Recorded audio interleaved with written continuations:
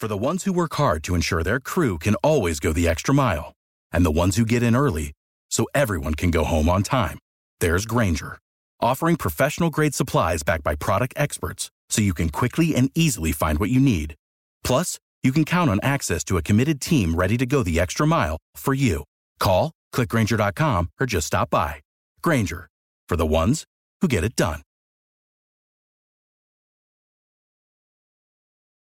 This is Scott Richmond and Arnie Sherman. You're listening to What Do You Know on News Talk KGVO, AM 1290 and 98.3 FM.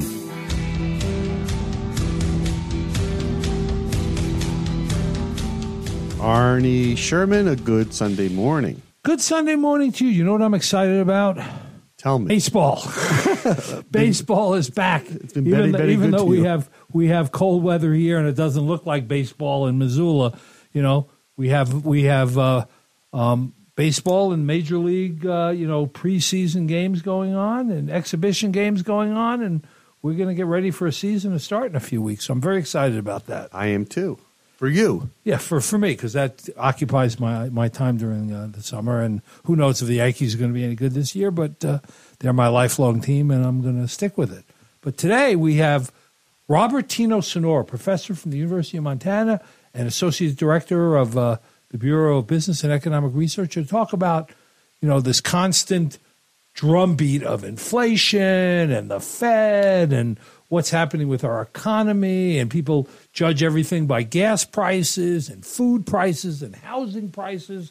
And I thought we'd go to the source of, it really is data the source and information on this. I mean, that's what he does full time, is take a look at all this in terms of what's happening nationally and what's happening across the state of Montana, and how does it affect Missoula itself. So I'm looking forward to a lively conversation today about where we are and where we're headed.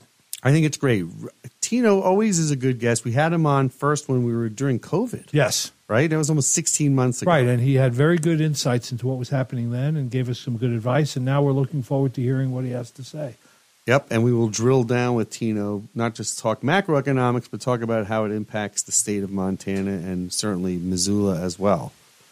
So, always good with Tino. Yeah, don't want to pay $10 for eggs forever, a dozen. Are you finding that you're paying $10 for eggs? Yeah, if you go to the good food store and you walk in and you look on the shelf, the organic, chickens that have free run and, have condos and whatever, you pay $9.99.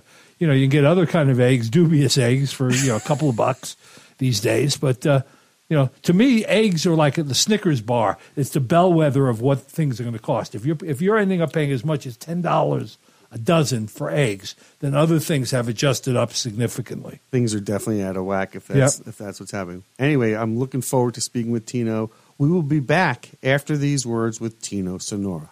Arnie, we are back with our guest, Tino Sonora. He is the Senior Research Professor of Economics with the University of Montana. He's also the Associate Director of the Bureau of Business and Economic Research. And I'm one of the Senior Research Professors, I would say. So just to be clear. But you're ours. But he's ours, and he hasn't been on the show for a while. I think it was 16 months. 16 months ago, in the midst of COVID, you were here giving us the bleak economic picture of where we were.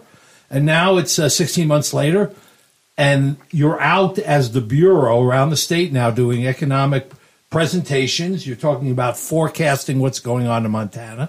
So for those who aren't able to show up and participate in those events, give us the quick headlines. Well, the quick headline, of course, is inflation right now, and the Fed's responses to inflation. And so we're just keeping an eye on that. What the Fed is going to be doing is going to be raising interest rates probably the next year or so, I reckon, probably another 101%. And just to try and get that inflation in check. I think before COVID, inflation was probably deflation at that time because no one was buying anything. Then, of course, we had all these supply side issues where we had, China was kind of shut down, and so they weren't shipping out and weren't exporting a bunch of stuff. Then all of the longshoremen were sick, so there was no way to get the boats cleared off with all this stuff. And so we had this sort of supply side inflationary effect. And then, that was kind of the COVID story, I think, last time we talked. And then people sort of thought, well, now that everything's starting to loosen up, all the longshoremen are going back, the Chinese are going back to work, et cetera, this inflationary, supply-side inflationary pressures are going to start going down. And so we have this quote-unquote transitory inflation, and we got that wrong. So there's still a lot of stuff at that time, maybe through 2021, where and most of 2022, when there was still a lot of gum in the works, just things were not functioning, and so inflation stuck around. And now it's starting to slow down. It's still high at about 6%, but it is slowing, and so that's a good sign. But I do anticipate that the Fed will continue to fight inflation, especially with a strong jobs report that just came out recently. So, Dr. Sonora, I want to get in there. Dr. Sonora. When I was a young professional, no one knew or ever heard of what the Fed. Nobody paid attention to the Fed. And now the Fed has the economy by a stranglehold. I mean, everybody awaits. What's the chairman of the Fed going to say? What's the Fed going to do? How did they get in that position? And more importantly, for our listeners, are they getting it right? Okay, first, why now? Well, it used to be that the Fed kind of operated in secrecy. And so there was no real big announcement. So if the Fed met, no one really announced anything. So the Fed was targeting, again, its charge was the same. Its charge is basically what is referred to as a dual mandate, that is to maximize employment, or alternative, minimize unemployment rates, and maximize price stability, or put another way, minimize inflation. So it's got this dual mandate that are kind of at odds with each other. So they've been doing that same thing since they were chartered, which is back in 1917. That was sort of when the Federal Reserve Act and put together the Fed and the Federal Reserve System. But they had always kind of operated somewhat in secrecy. And then starting in about the 1980s, 1990s in particular, during the Greenspan chairmanship of the Fed, that's when they started to be more open and try to explain the reason for doing what they're doing. And so the idea is increasing the transparency of the Fed, and the Fed has been growing increasingly transparent over the past 20 or 30 years now. Right now, for example, the Fed has what is known as an explicit inflation target, and that's 2% inflation. And this is a different type of inflation than the one we usually talk about, which is the one that's CPI, the Consumer Price Index inflation. They use an alternative inflation measure. So they're targeting that, which is called the price of consumer expenditures. They're targeting that at 2%. That's still about 5%. It's actually lower than the CPI. So part of it is just their increased transparency. They don't want to act in secrecy. They do not want to make people guess what they're doing, which is kind of what they used to do. They're trying to make sure markets understand their thinking, where they're headed, why they're doing what they're doing. And so they're heading towards that more, as I said, so now you're just getting almost blitzed with Fed news. As a lay economist, speaking for myself, it seems to me that just raising interest rates is not the only spigot you can turn on or off to try to, stabilize inflation at 2%. For the Fed, that's basically what they do. That's their main tool. There's an alternative bunch of tools that they have, which they do not use that often. During the financial crisis, they introduced a lot of other tools, and that was just to get markets full of liquidity because they were afraid that there was going to be bank panics, shutdowns of banks, and you'd have this drastic decrease in the money supply, and that would throw us into a very, very deep recession, a la the Great Depression of the late 20s and early 30s. But if you are just ratcheting interest rates and not taking into account things like record profits, one of the reasons gas prices are high and other companies are reporting record profits. I think some of the oil companies are reporting more profits than in 10 years combined previously. They don't have any influence over that. No, they only can try to control your and my spending rate. That's all they're trying to control. So they control a very, very specific interest rate. It's referred to as the federal funds rate. It's the rate at which banks borrow and lend money to each other.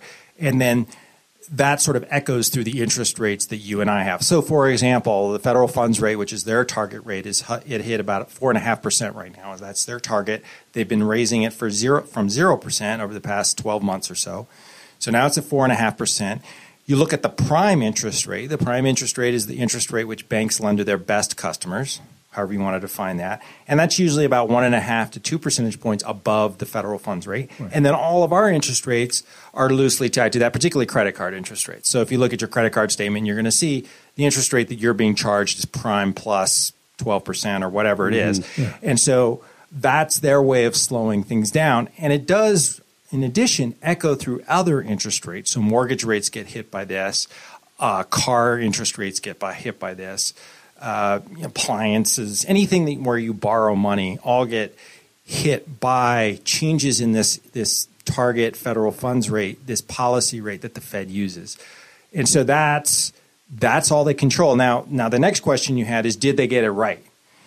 And it's a hard thing to do, because when I increase the interest rates today, it doesn't affect inflation tomorrow.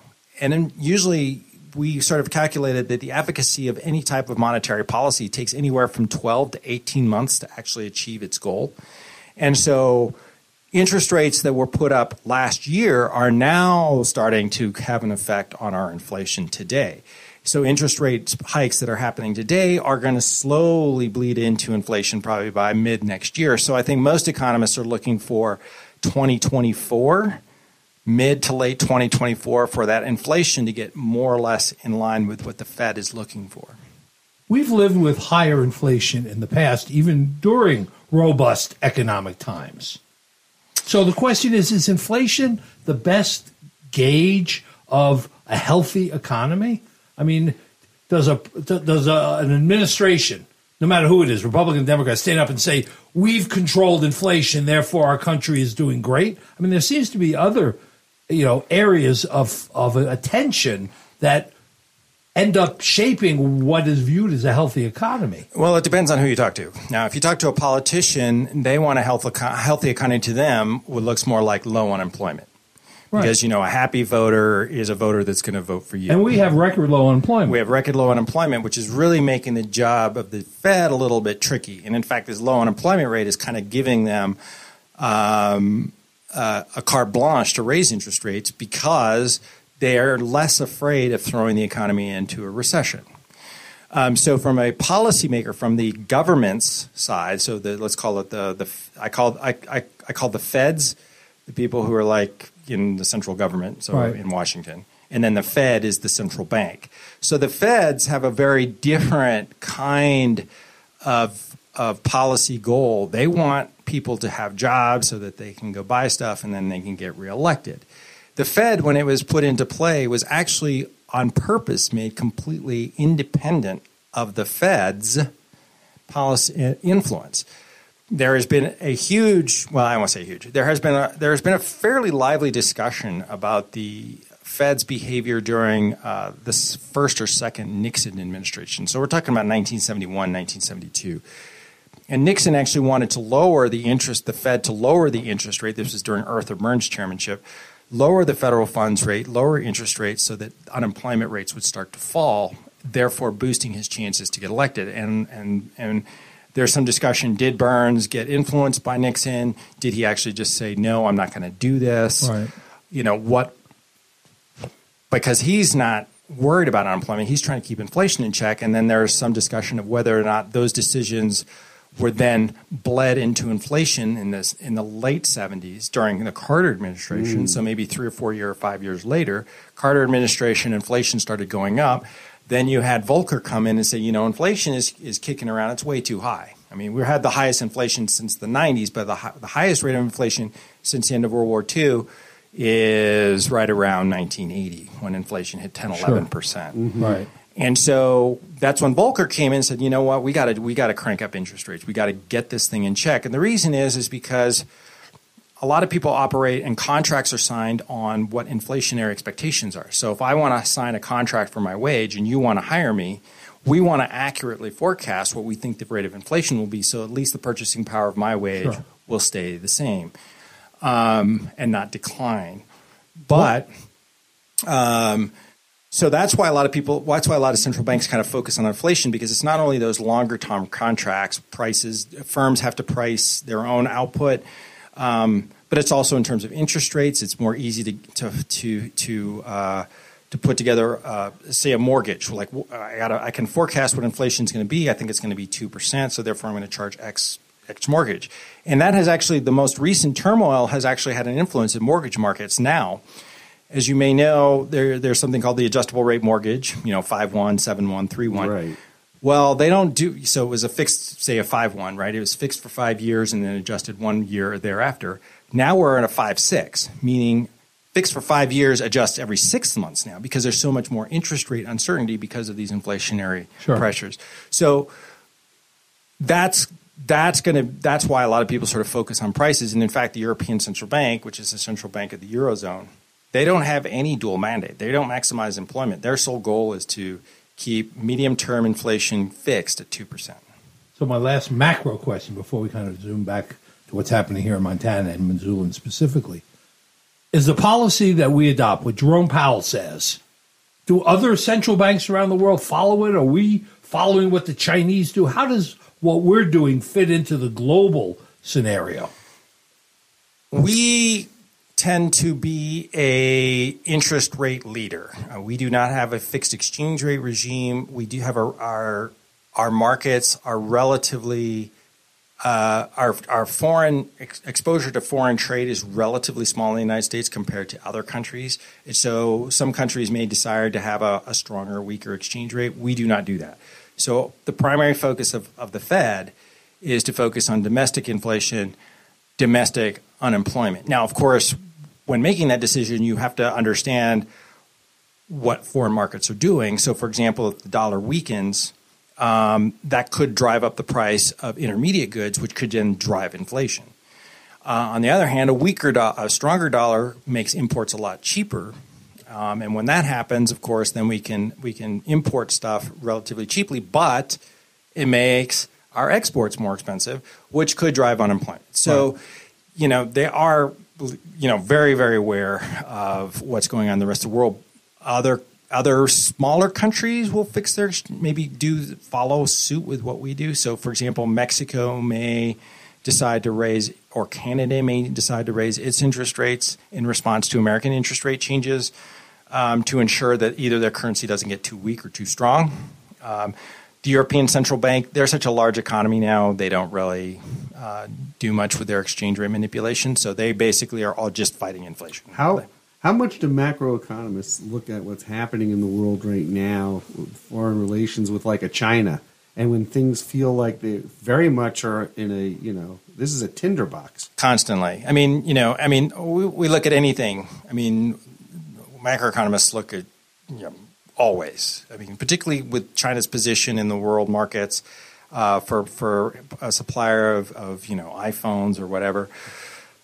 We've sort of weaned ourselves off of China over the past since COVID. A lot of firms have started to try to reallocate where they produce their things.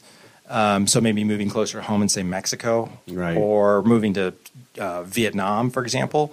So this is something that we don't know I don't think anybody really knows how it's going to play out now. And certainly there's concern in China because they just went to zero COVID policy.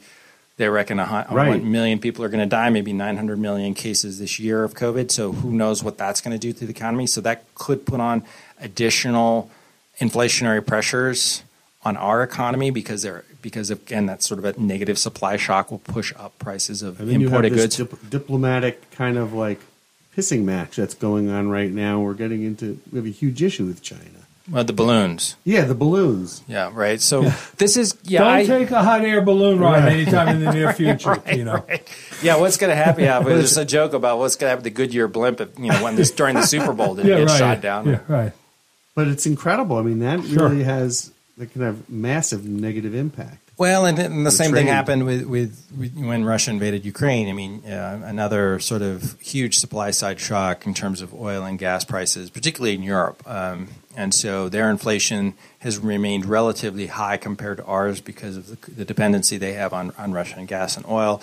They've done, as far as I understand, they're moving in a direction of trying to wean themselves off of that, so they'll keep inflation down there. But they're also raising interest rates in order to keep inflation in check, and there is still some concern. And they were very fortunate to have a mild winter. I know for those of us that follow World Cup skiing, it's a little bit more problematic, but certainly they've kind of benefited from having a slightly warmer winter and not having to think so much about it.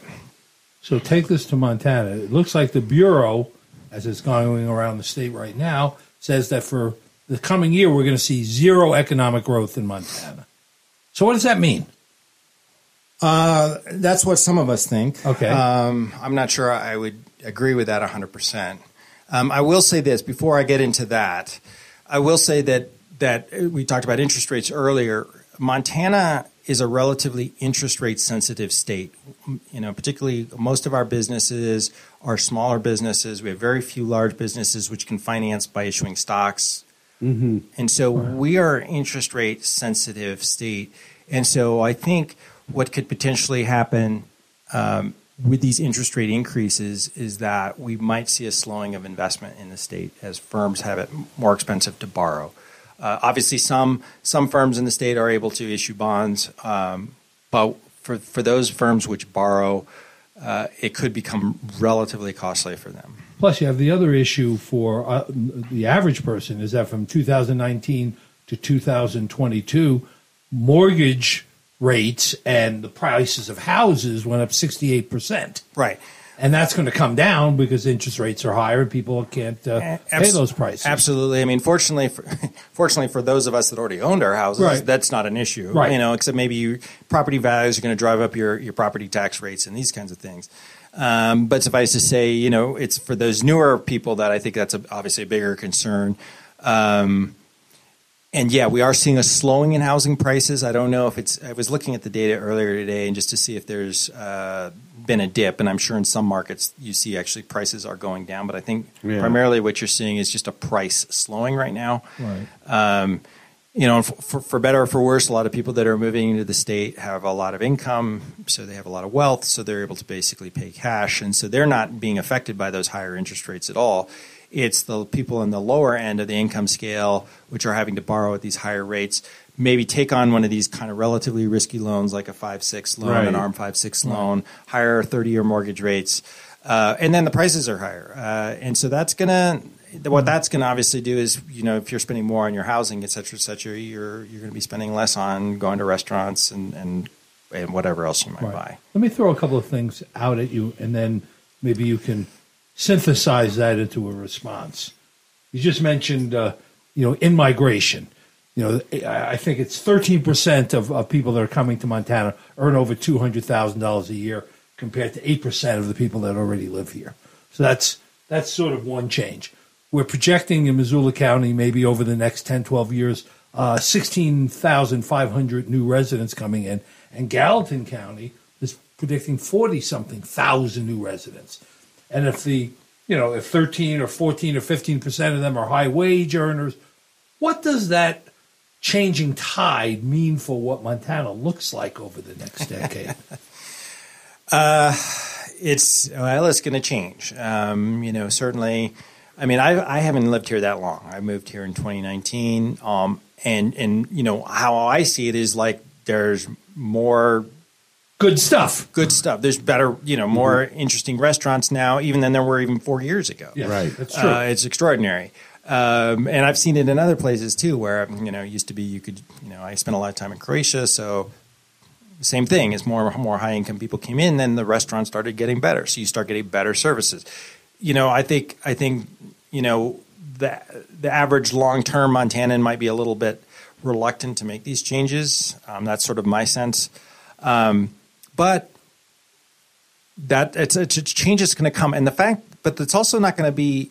It's not going to be Montana wide. It's going to only happen in 3 or 4 markets. It's going to happen in Missoula. It's going to happen in Bozeman. It's going to happen in Kalispell, Whitefish. It might happen in Billings, probably maybe Helena, and maybe Butte.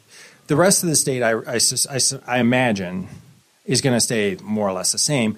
Of course, what that does is create these huge imbalances between the larger metropolitan areas, and I use metropolitan kind of lightly, obviously. Yeah, right. Micropolitan areas, as we call them, and a lot of the rural areas. But I mean that's a potential that could happen. Now, as a result of that, right? You never want to ask an economist a question because it's always on the one hand, but on the other hand.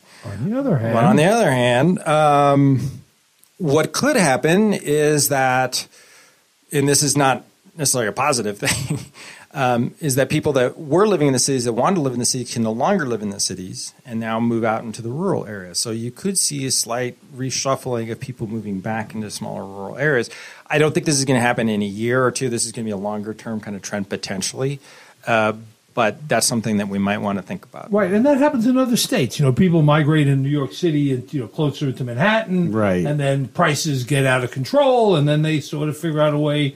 Mass transit gets better, and they figure out a way to live 30, 40 miles away, so they can afford to live a more comfortable life. Right, and that's that. But again, that's problematic because, especially in the West, because we have huge spaces, and so if you want to work in Missoula and you've got to live in Darby or Drummond, right? I mean, and gas prices are rising. I mean, it starts to add up a lot. And connectivity, which we know is a big issue. Right, on this, but on the other hand, as you would say. We should do that more often. Yeah. When I first moved here in the late 90s, and I was living down in Stevensville and working at the university, I would drive in some mornings at 6 o'clock, and I would only see 2 or 3 cars going up and down 93. Right. Now, and that was 2-lane. Right. Now it's 4-lane, and plenty of people are making that decision. Right. And the housing costs and the living costs have come up substantially. They're not as big a difference anymore. Right. When you take a look at what it costs to live in Florence or in Stevensville as it is in Missoula. Right. No, I mean that's kind of what happens, right? You push people out, they move somewhere else, start pushing up the prices in those places. Again, you have a supply side issue where you can't just suddenly produce a bunch of houses overnight. So you've got kind of in the short run a fixed supply of housing, more people chasing that fixed supply, and then your prices are going to start going up. And even if you can build houses fast, the cost of building them is greater than it's been before. It's going up, although, fortunately, lumber and timber prices are coming down, so some of the prices of housing materials have gotten lower, things like appliances and that kind of stuff. I'm not so sure what that situation is right now. I'm seeing as I'm not buying refrigerators every day. I don't really follow that too closely. But certainly people in our office follow the wood markets pretty closely, and so lumber and timber markets prices have been falling, which should reduce some of the costs on the construction side. But on the other hand, there's a lot of construction going on. There's a lot of construction going on. There's only so many construction workers, and so now we've got this labor supply issue as well. And Missoula doesn't have a whole lot of space to grow. Bozeman, on the other hand, has got it's a huge valley. Those guys can grow for a while. But I was saying to Arnie, their infrastructure can't accommodate. Well, that's going to take you've got to obviously invest in your infrastructure. They're not. That road going down to Big Sky with all the heavy equipment that's been moving up and down, it's been beaten up terribly. That is one of the most terrifying roads I've ever driven. Oh, yeah. And now it's worse. You were just on it recently. I was just on it. It's getting torn up. Oh, I'm sure. And then with this hot, cold, it's worse. It's got to be worse, yeah. And you know what they haven't done? Going through you still have to go through the town of Big Sky. There's no bypass. So you know how they have the bypass in Kalispell? Yeah. They don't have that in Big Sky. So all these major trucks, heavy trucks are going right through town, the village. Sure. Right. Makes no sense. Sure. Wait, Tino, I have a question. So is there a chance that the Fed will slow down interest rates towards the end of the year? I think what we're going to see is... You're saying it's going to stay, but is there another hand on that one? This is what I anticipate. This is what markets anticipate, and this is kind of what the Fed is saying themselves. So this is basically everybody. 3 for 3. It's basically everybody, right? I think if things don't change drastically, that we will see the federal funds rate rise to 5.5% by the end of the year, potentially January, March next year. I think that's where it's going to max out. The Fed sees that rate dropping probably down to 3 to 4% in the longer term, so that'll come back down. The Fed wants to keep that Fed funds rate elevated because in the time of recession, they want to have room to lower it. That was a big concern during a period when the interest rate was effectively zero. You can't lower it. You can't lower it anymore. But although the European Central Bank did, they had their version of the federal funds rate, which was actually minus 25 basis points or 0.25%. Right. The Swedes lowered theirs to minus 0.5%. And so there is these things you can do. I'm giving you money to borrow money from me. Right, exactly. That's a socialist government. So that's I think what's going to happen. And I think eventually we'll start seeing them start to lower these rates again. Did the recession of 08, 09 just sting people so bad that nobody wants to fall back into that ever again or again? And that's why everything we're doing now is raise. And what's the economist's view of how we respond to something that happened 15 years ago? Well, I think and so that's a hard question to answer. I think we're still suffering from some of the we still have a hangover from there. I mean, the hangover is getting better. You know, it's not like it's like a 50-year-old having a hangover, right? You have it basically for a week. Yeah. When you're 20, you can go a day and that's it. But, it's kind of this, we're still having some of this hangover from there. Obviously, I think the Fed is trying to be very, very proactive. I mean, one thing that we learned from the financial crisis was what the Fed can do, and the tools and the sort of the levers they can pull, and the levers they basically invented. So the Fed, I think, is a little bit more nimble than it used to be. It used to focus on basically three primary tools to fight inflation: the federal funds rate, as we mentioned, the discount rate, which is the rate at which the Fed lends directly to member banks, and then also the reserve rate, the required reserve rate. So those are the three primary tools. And then when the financial crisis happened, they introduced a whole bunch of other interest rates. So direct lending, they introduced buybacks of mortgage-backed securities. They introduced Operation Twist, was basically transferring long-term bonds into short-term bonds. All these different ways to try and get money flowing. And so I think the Fed now is kind of, even with zero interest rates, is finding ways to inject some sort of stimulus into the economy without having to resort to interest rates, although it would prefer, I think, to use interest rates. And it's sort of getting in that, heading in that direction right now.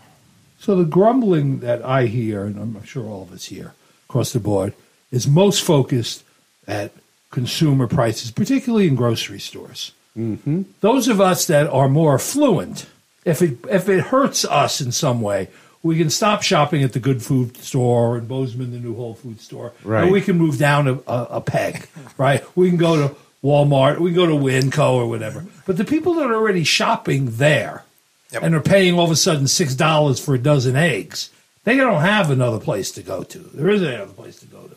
So what does that grumbling, does that legitimate pain that causes on fixed income families who I forget minimum wage, who are in the $40,000-$45,000 a year, and they go out and it's $300 for groceries for a family of four.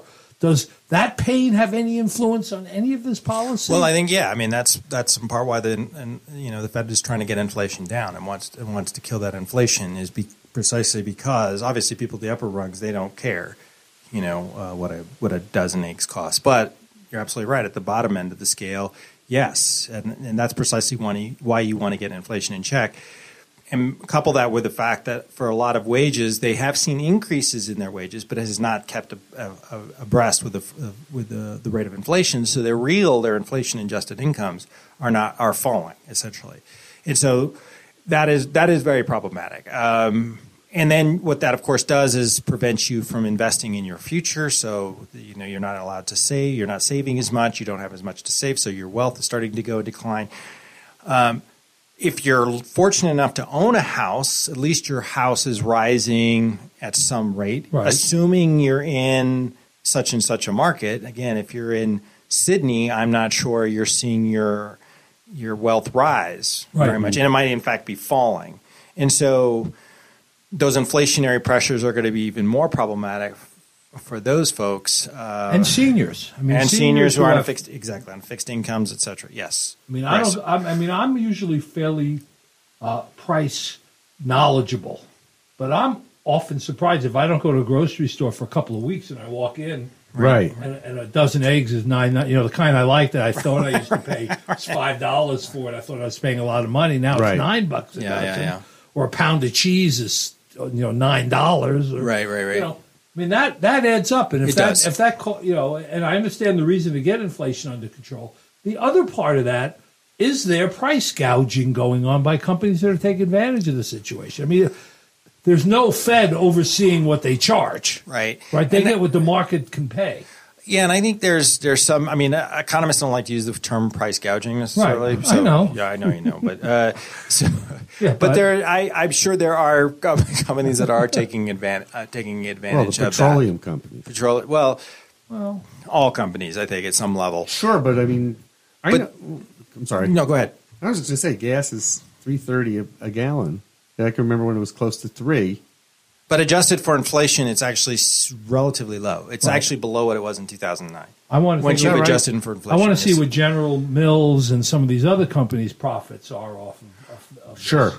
So it's their turn to take a bite of the apple. Well, and the other thing that I'm more up in arms about is that what are they doing with their revenues? What are they doing with their profits? Are they literally just buying up their stock? Yes, right. And then inflating the price of their stock, which is great for stockholders. Less good for people who are relying on those firms to take some of those profits and actually invest them. And I think, we talked about this probably one of the times I was here during the financial, I'm trying to remember, Cohen, who used to be Trump's economic advisor, did a little dog and pony show and wandered around and did a talk with a bunch of executives from the Fortune 500 companies. And they were asked, said, we're going to give you this tax break. What are you going to do with this tax break? And the idea was that you were going to invest that hopefully in new labor and these kinds of things. And they're like, well, 65 to 70% of that dollar, 65 cents on the dollar, we're going to use for stock buybacks. 15 cents we're going to give in terms of a one-shot payment and higher wages. 10% of that is going to be invested in new physical capital, which is then going to increase productivity. Right. So the fact of the matter is a lot of firms are taking some of these tax breaks and using those dollars not necessarily for investment in new machines or investment in human capital, that is in labor and skills, but investing in their own stock buybacks, which is driving up price of stock, which is great for the CEO because that's how they get paid. Right. Well, the other thing's noticeable. We had a restaurateur on the show last week. Some of his prices in terms of buying crab, for example, have doubled. I don't think you can go into a restaurant in Missoula now, a regular sit-down restaurant, where a hamburger and fries is under $12-14. Oh, no, absolutely not. When it used to be, there used to be Bucks Club here, burger and a beer for $1. Right. That wasn't that long ago. I mean, that doesn't exist. Right. And so there's a squeeze on there. And in some markets, it's even taken it further. I was out of the state recently, and I got my bill, and it had, a place for a tip, but they already had thrown a $3 or $3 service fee for the kitchen help. Yeah. Basically having the customers pay in addition to the food costs for their employee costs. Right. And that might, that's something. If we're having a labor squeeze, which we are, and unemployment unemployment in Montana is like 2%. Right. And that's just crazy. And the only time I can remember having an unemployment rate like that was when I lived in Ohio. Unemployment in Columbus, where I was going to grad school, I think unemployment hit like 2.5%, 2%, and everybody was desperate for workers. I mean, and so they were actually paying like a $500 bonus if you were to become a grocery bagger. And this is not adjusted for inflation. This is $500 in 1993. Right. If you're going to bag groceries, here's $500. So we're kind of at that stage where if we got to hire a dishwasher, where are you going to find a dishwasher or a waiter or a cook or whatever? I bristle when people say, "Well, people don't want to work anymore." That's not the issue. It's not the question of not work. With 2% employment, you can pick and choose a lot better jobs than cleaning dishes in a restaurant. Exactly. Yeah. And then another issue that we've got here in the state is we're an old state. I think we're like the 5th or 6th oldest state in the country. And our labor force participation rate is the lowest it's been. So we've got there's something called the dependency ratio. And the dependency ratio is the fraction of people under the age – I can't remember exactly what it is. But say under the age of 12 and over the age of 65 relative to the working age population. And our dependency ratio is huge. So we've got a shrinking labor pool supporting an ever-increasing population of people who aren't working. And so, and the population's growing as well. Yes. So that's going to even put more squeeze on our labor markets and could potentially drive even more wage inflation in our state. Now, you got to remember, too, we've talked about inflation, we talk about PCE, the CPI inflation rate, but that's the national average. I mean, everybody's got their own different inflation rate. So our inflation rate, and the biggest thing that, and you mentioned this earlier, the biggest percentage of your total spending is going to be your housing, of course. And with housing prices increasing, that percentage of your total income is rising, meaning you've got even less money, assuming you are buying a house now, is rising relative to your income, and so you're able to spend less on other types of goods and services as well. So it's going to be a very interesting decade, shall we say. So if you watch Yellowstone, you think everybody in Montana is employed either on a ranch or in government. So what does our workforce look like these days? You know, we see a lot more tech companies in the state.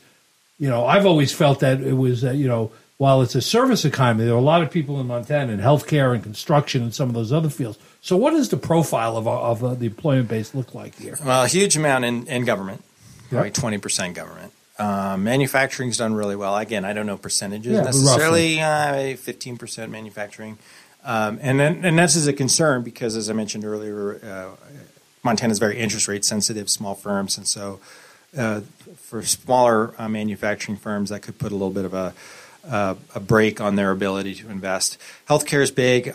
It's growing. It's not growing as fast as the national average, and again, in some sectors. If you look at hospitals, we're actually doing relatively well. Hospital employment's roughly on par with what it was pre-COVID, but when you sort of broaden the definition of healthcare workers, it's actually well below pre-COVID trends, which is problematic, again, in a rural state. We have some of the oldest doctor population. And we have a very old we have a very old doctor population. And I just read a study last week, 2 weeks ago, which said something like roughly, 20,000 doctors across all different types of specialties will be leaving the workforce in 2022, and those will be 5,000 are kind of in the pipeline. Oh, my goodness. So, and then you've got obviously a lot of nurses who are resigning. And so with an older population, a lot of in-migration, the healthcare sector looks to be is going to be interesting, particularly for rural health. Obviously, hospitality is a very big percentage of our economy now and probably growing. The natural resources, so this is sort of like minerals extraction. I mean, really small. I mean, not many people work in what about sector. construction?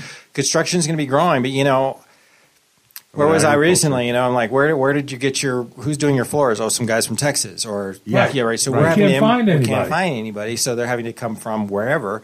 And they're not coming from Washington because they're going through the same building thing, or Colorado. They're probably coming up from Texas, or Texas is booming too. Florida's booming. I mean, where are they coming from? Oklahoma. I don't know. How about agriculture? Again, I'm not I don't follow ag that closely. Ag. So much of ag is determined by world global prices, and so it just sort of it just depends on what those global prices we're doing. Obviously, the war in Ukraine kind of had a little bit of a ripple effect through the global agricultural markets. Not so much here, though, because most of their grain is kind of going towards Africa in the Middle East. But nevertheless, you could come up with a situation if that, let's just assume that had gone to zero, those exports to Africa. Well, who's going to supply Africa? Well, you could say, well, maybe some of American would go there, and that would reduce the supply of American ag for Americans, driving up prices of ag here, which is good for the farmers, because obviously they're getting higher prices. But, they don't want that volatility either. They'd rather have a pretty good idea of what prices are going to be, so when they're planting their crops and all that kind of stuff, they can look into the future and say, obviously you're always going to have snow or wind or heat or whatever, but you don't want to have some other huge shock like that. Well, one of the biggest problems that ag faces here, which is an unintended consequence of the Ukrainian war, is the fact that most of the fertilizer in the world comes from Russia, and it's sanctioned. There's a lot of sanctions. The fertilizer itself isn't sanctioned, but the ships moving fertilizer are sanctioned. And I hear from many farm sources that this last cycle wasn't so bad because they had reserve, but the price of fertilizer is tripled. Yeah. And what's going to be the consequence of that? Higher prices. And it's not necessarily going to the farmer because they got to pay triple the amount. Exactly. So some farmers in Montana pay millions for their fertilizer. Jeez. the larger ones. And so that's something that wasn't counted on or anticipated, but it's a serious problem. Yeah, it's a very serious. So yeah, I mean, with the complete integration of the globe, going back to your question earlier, Scott, about the fact that our macroeconomists, right? Yes, I mean, there's so many moving pieces, and it's the economy has gotten so much more complicated, and understanding the economy is. Yeah. Let's do this, Arnie. Let's take a quick break. Our guest is Tino Sonora from the University of Montana, senior research professor, Dr. Tino Sonora. Back after this. Arnie, we are back with our guest, Tino Sonora. So, Tino, you've only been here since 2019, so you're a relative newcomer. And you can't be doing economic research all the time. It's not 24/7. So what have you found here compared to other places that you live that you enjoy doing? Well, I moved here from Durango, Colorado, which to my mind is very similar. I was a professor there, and it's a college town surrounded by mountains. I've been skiing my whole life, and I also race bikes. So what I do, one thing I've really enjoyed about being here is just the mountain biking for me, because I'm not a great technical rider. I have a lot of fun riding my mountain bike around here, and it's easy for me to get out. 5 minutes from my house, I can be on any number of trails and out in the middle of nowhere, and that's really great. And then having Snowball here is really, really nice to have. What about the parking at Snowball? Well, I always try to get there like right after lunch, so hopefully people start clearing out a little bit. So, that's always an adventure. It's very narrow. The road can be an adventure. But I like having it so close, and then, of course, in Durango, there's Purgatory. It wasn't that far away, so it was kind of similar in that way, where you could kind of ski in the morning and work in the afternoon if you could. Is that right? Yeah. So I really enjoyed that. So I know what one of your dreams is from Missoula. Scott and I are foodies, and I think that you enjoy food as well. And for years, we wanted a good bagel in town. And we finally got one. We got Brooklyn Bagels, and it's from Essa Bagel in New York, and they're pretty good. They're pretty good. We have some Mexican. We need better, don't we? We need more Mexican food. Whenever I travel, to Europe, it used to drive me crazy is just never finding a good Mexican restaurant. So that's kind of, regardless of where you go, that's kind of been my quest. I just had delivered to my house, and I might end up sharing with you a kit from Mexico City to make mole sauce. Nice. Wow. And they even sent me Mexican chocolate. Who did? It was a gift. It was a holiday. Some gift. Yeah, it was a nice gift, and I'm making 3 different kinds of mole sauce, and I'll get some to you before. That'd be if they turn out okay. Right. If it turns out okay. Right. Arnie's whittle. He's wasting away though. He's lost 29 pounds. Looking sharp. Looking real good, right? Yeah, trying to live long enough to eat more Mexican food. Right, well, who wouldn't? That's as good a reason as any. But you've been here, so you got here in 2019, so you see the new airport. You see all this great infrastructure stuff happening. Right. You didn't have that in Durango, did you? Or there's an airport, and then, in fact, the flights are basically the same. It's like they go to Denver, and then from Denver you go wherever. Or Salt Lake, right. And the hub and spoke model. So I got to tell you the difference. Although the airport here is a lot nicer. The new airport's really nice. In 97, when I was here full time, March of 97, the thing that I was asking people, so on the drive, from Stevensville to Missoula, which gas station has the best corn dogs? That was the food conversation. I'm not exaggerating. That was the conversation. Which because there was no restaurants in between on that run. Till you hit, till you hit Brook Street. So if you got hungry along the way, was it the Conoco or the Town Pump that had a better, quick bite in the morning? That's a good question. And it certainly has changed a lot since then. And a great way to wrap up this conversation. Always food. Always food. Tino Sonora. Tino, thank you so much. Thanks, guys. It's been fun as always. It's a pleasure. You take care. Scott, see you next week. See you then, Arnie. Thank you for listening to What Do You Know? I can't wait for the next show, Scott. I'm excited too, Arnie. If you'd like to suggest a guest, send me an email at scottrichman@townsquaremedia.com. We'll see you next week. And thanks for listening to News Talk KGVO. For the ones who work hard to ensure their crew can always go the extra mile, and the ones who get in early so everyone can go home on time, there's Grainger, offering professional-grade supplies backed by product experts so you can quickly and easily find what you need. Plus, you can count on access to a committed team ready to go the extra mile for you. Call, click Grainger.com, or just stop by. Grainger, for the ones who get it done.